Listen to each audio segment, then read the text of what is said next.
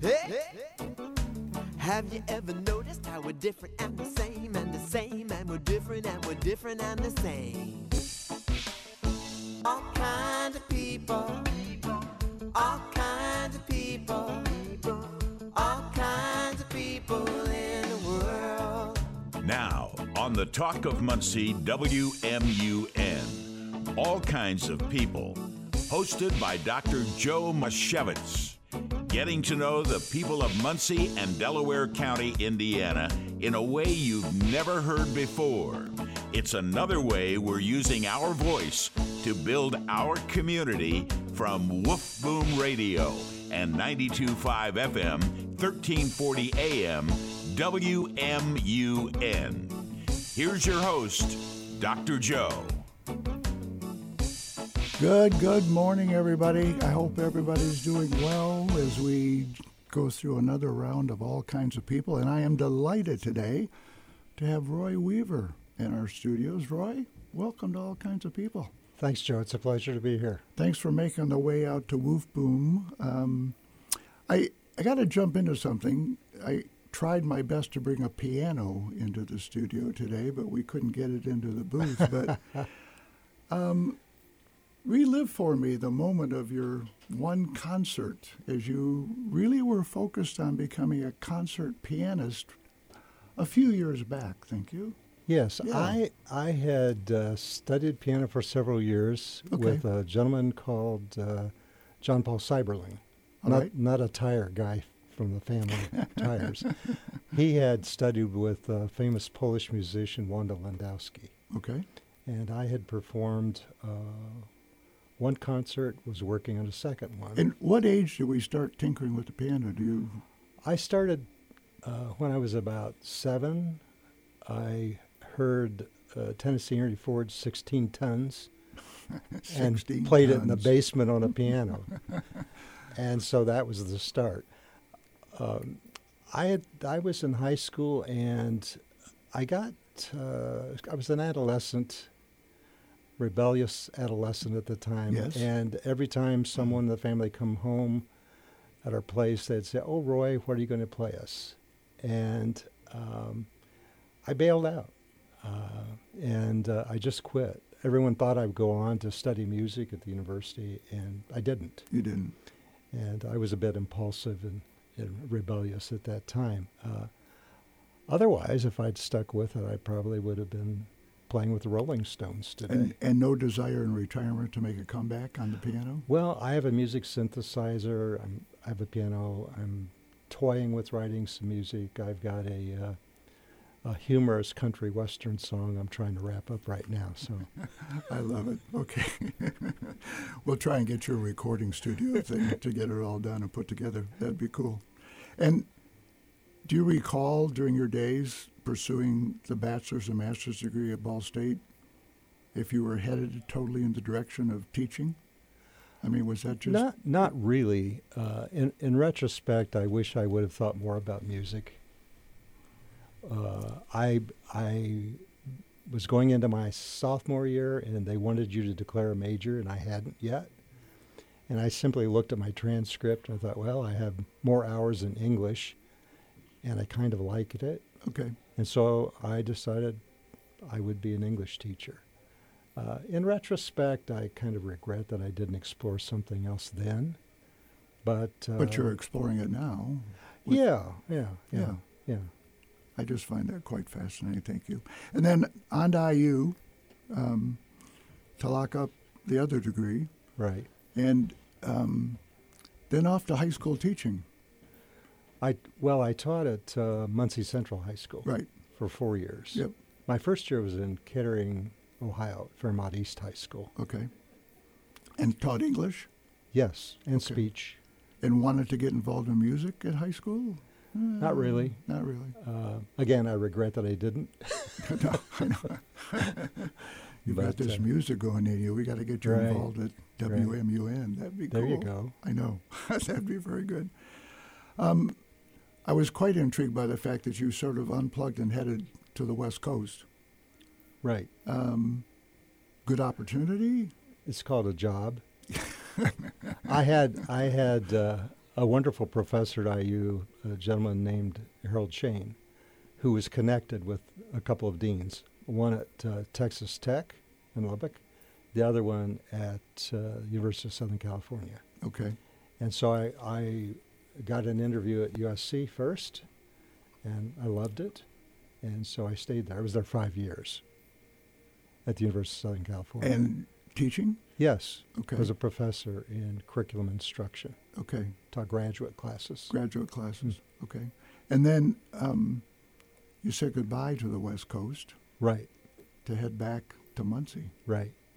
and started, I think the word on the street is that there was somewhat of a unique thing or approach to how you got to become the dean. Yeah, I had never had any. I'm not suggesting anything illegal. But No. I had never had any great interest in being an administrator. In fact, I had no administrative experience. Okay. There was an opening for the associate dean in about 1982, something like that. And there were a couple of applicants, and I thought, well, I'm going to go ahead and try. But I also thought, without any experience, none as an administrator, the chances are not good. What happened, though, was the first person who was offered the position had planned a trip abroad with his girlfriend. And the dean at the time said, well, if you want the job, you'll take the job and not go on the trip with your girlfriend. That person decided to go on the trip with the girlfriend. So he looked at the second person who had applied for a grant to help do some renovation at Burroughs Lab School. Okay. And this was the time when actually there was a proposal to close the lab school. Oh, really? In fact, in the Muncie Star Press, there was a short piece once that said the school was going to close.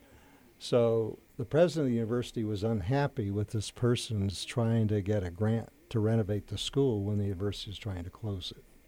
So I was offered the job. And I always thought, in retrospect, if you don't think you're going to get the job the first or second time, it doesn't really matter. If you are persistent and you do get the job, then show them they were wrong. They should have chosen you in the first place. Yeah. Okay. Work hard to show them. And did you have a sense that you just wanted to get back to Muncie? I left in part because at the time had two daughters who would walk to school, and you'd pick up the L.A. Times almost any day back then, and you'd read about, as a part of gang initiation rites, okay, a gang would drive into the suburb and gun down a third grader walking from school. And where I lived in Glendale, while I was teaching off campus for USC at a center in Washington, D.C., I got a call that a Chicano gang had driven into the park where our kids were playing and fired 6 gunshots into the air. So as a result, I decided I need to get out of there. Okay. So back to That was the Muncie. primary reason for leaving. It's a little frightening. Safety and security and uncertainty, worrying every day when you go to work or if you're out of town about the safety of your children. That was the primary reason. I liked L.A. I liked my job. It's very interesting, but I couldn't handle the emotional part of that. That would be pretty tough, I think, especially with kids involved. And then at Ball State, 10 years as the associate dean, and then finally, boom, became the dean. Well, there's a little bit of story between that. Okay. I aspired to be a dean after I became associate dean. I was associate dean for 10 years. During that time, I literally interviewed for over a dozen dean's jobs. I was a finalist at Clemson, Texas Christian. But coming into this, you didn't want any part of being a dean. Yeah, but I had 10 years of experience by then. So I really wanted to be a dean. And so that's a part of the story. I interviewed over a dozen places and finally got the job at Ball State. Okay. So the applications are going all out, and then the opening came at Ball State, and we're going to come back and talk some more with Roy Weaver after this break to find out what happened during the 16 years he served as dean.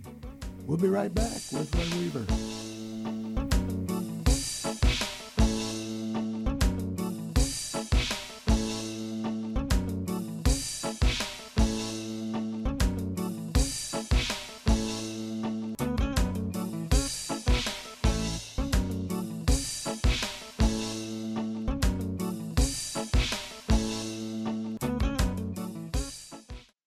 Now, back to WMUN's All Kinds of People with Dr. Joe.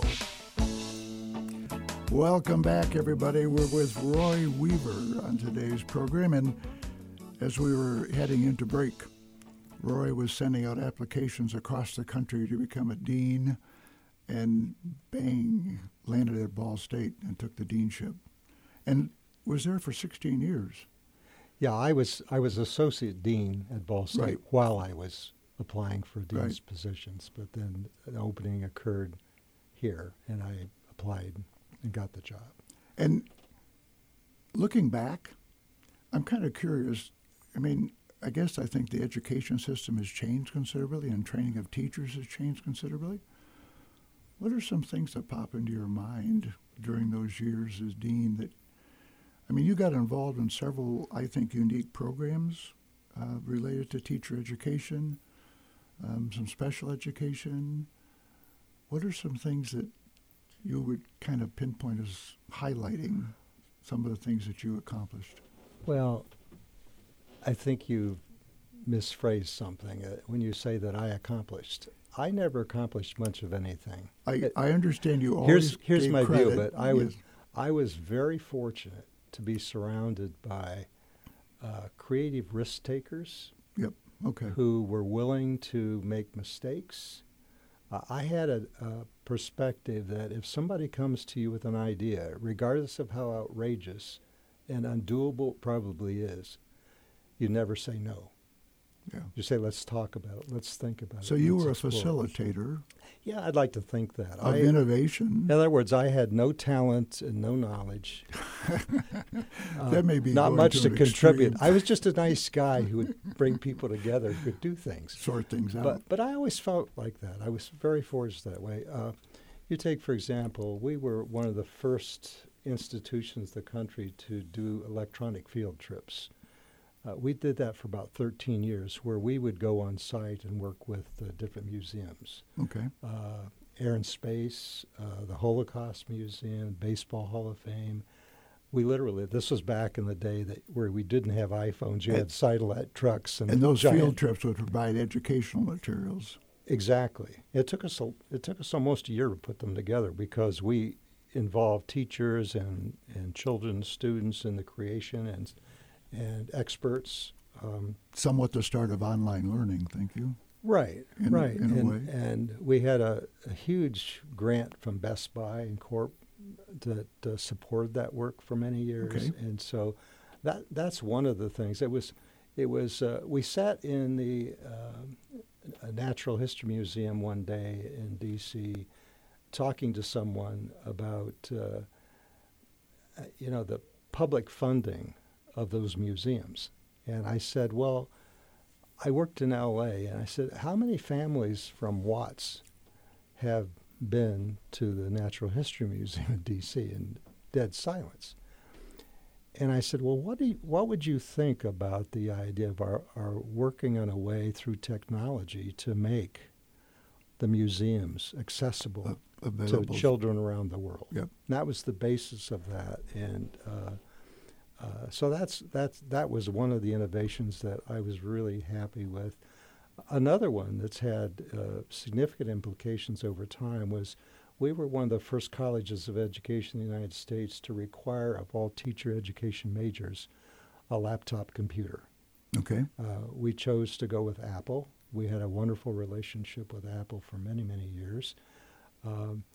And what was instrumental about that decision was it was more about, in a way, getting the faculty to learn how to use the technology in teaching than it was teaching the students to use the laptops. Okay. And what I'm saying here is that we are one of the largest providers of online graduate education in the nation. Right. The autism program, for example, has somewhere beyond 2,000 master's degree students around the world. The infrastructure that enables that to happen was spawned in large part by making sure that all the faculty were introduced and could use The technology to make it all early happen. on. So we've been at this for a very long time, and that's another thing that I'm very proud of. But again, it took negotiating with faculty and faculty deciding that they would use it. So it's not a matter of my saying, we're going to do this. So, But it is a matter of you taking some leadership on and selecting some people to facilitate a program. Thank you. well, yeah, but if nobody had said, yeah, we'll do it, I'd still be standing looking for somebody. Well, So- I guess So the nice thing over time in that kind of culture is people learn it's okay to suggest things, and they become very comfortable. So over time, it's very easy to get creative ideas people when they know they'll be heard, yeah. and if it's a great idea, they'll be supported. And so I was very, very fortunate in that regard.